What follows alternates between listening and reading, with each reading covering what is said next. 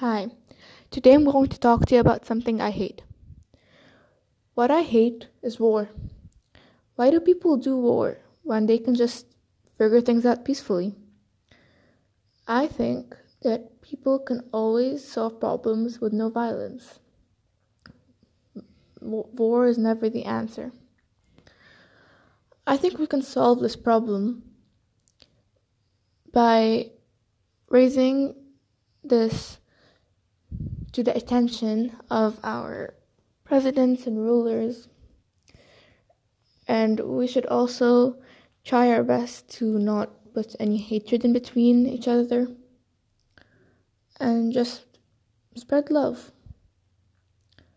I think there's no reason to ever fight.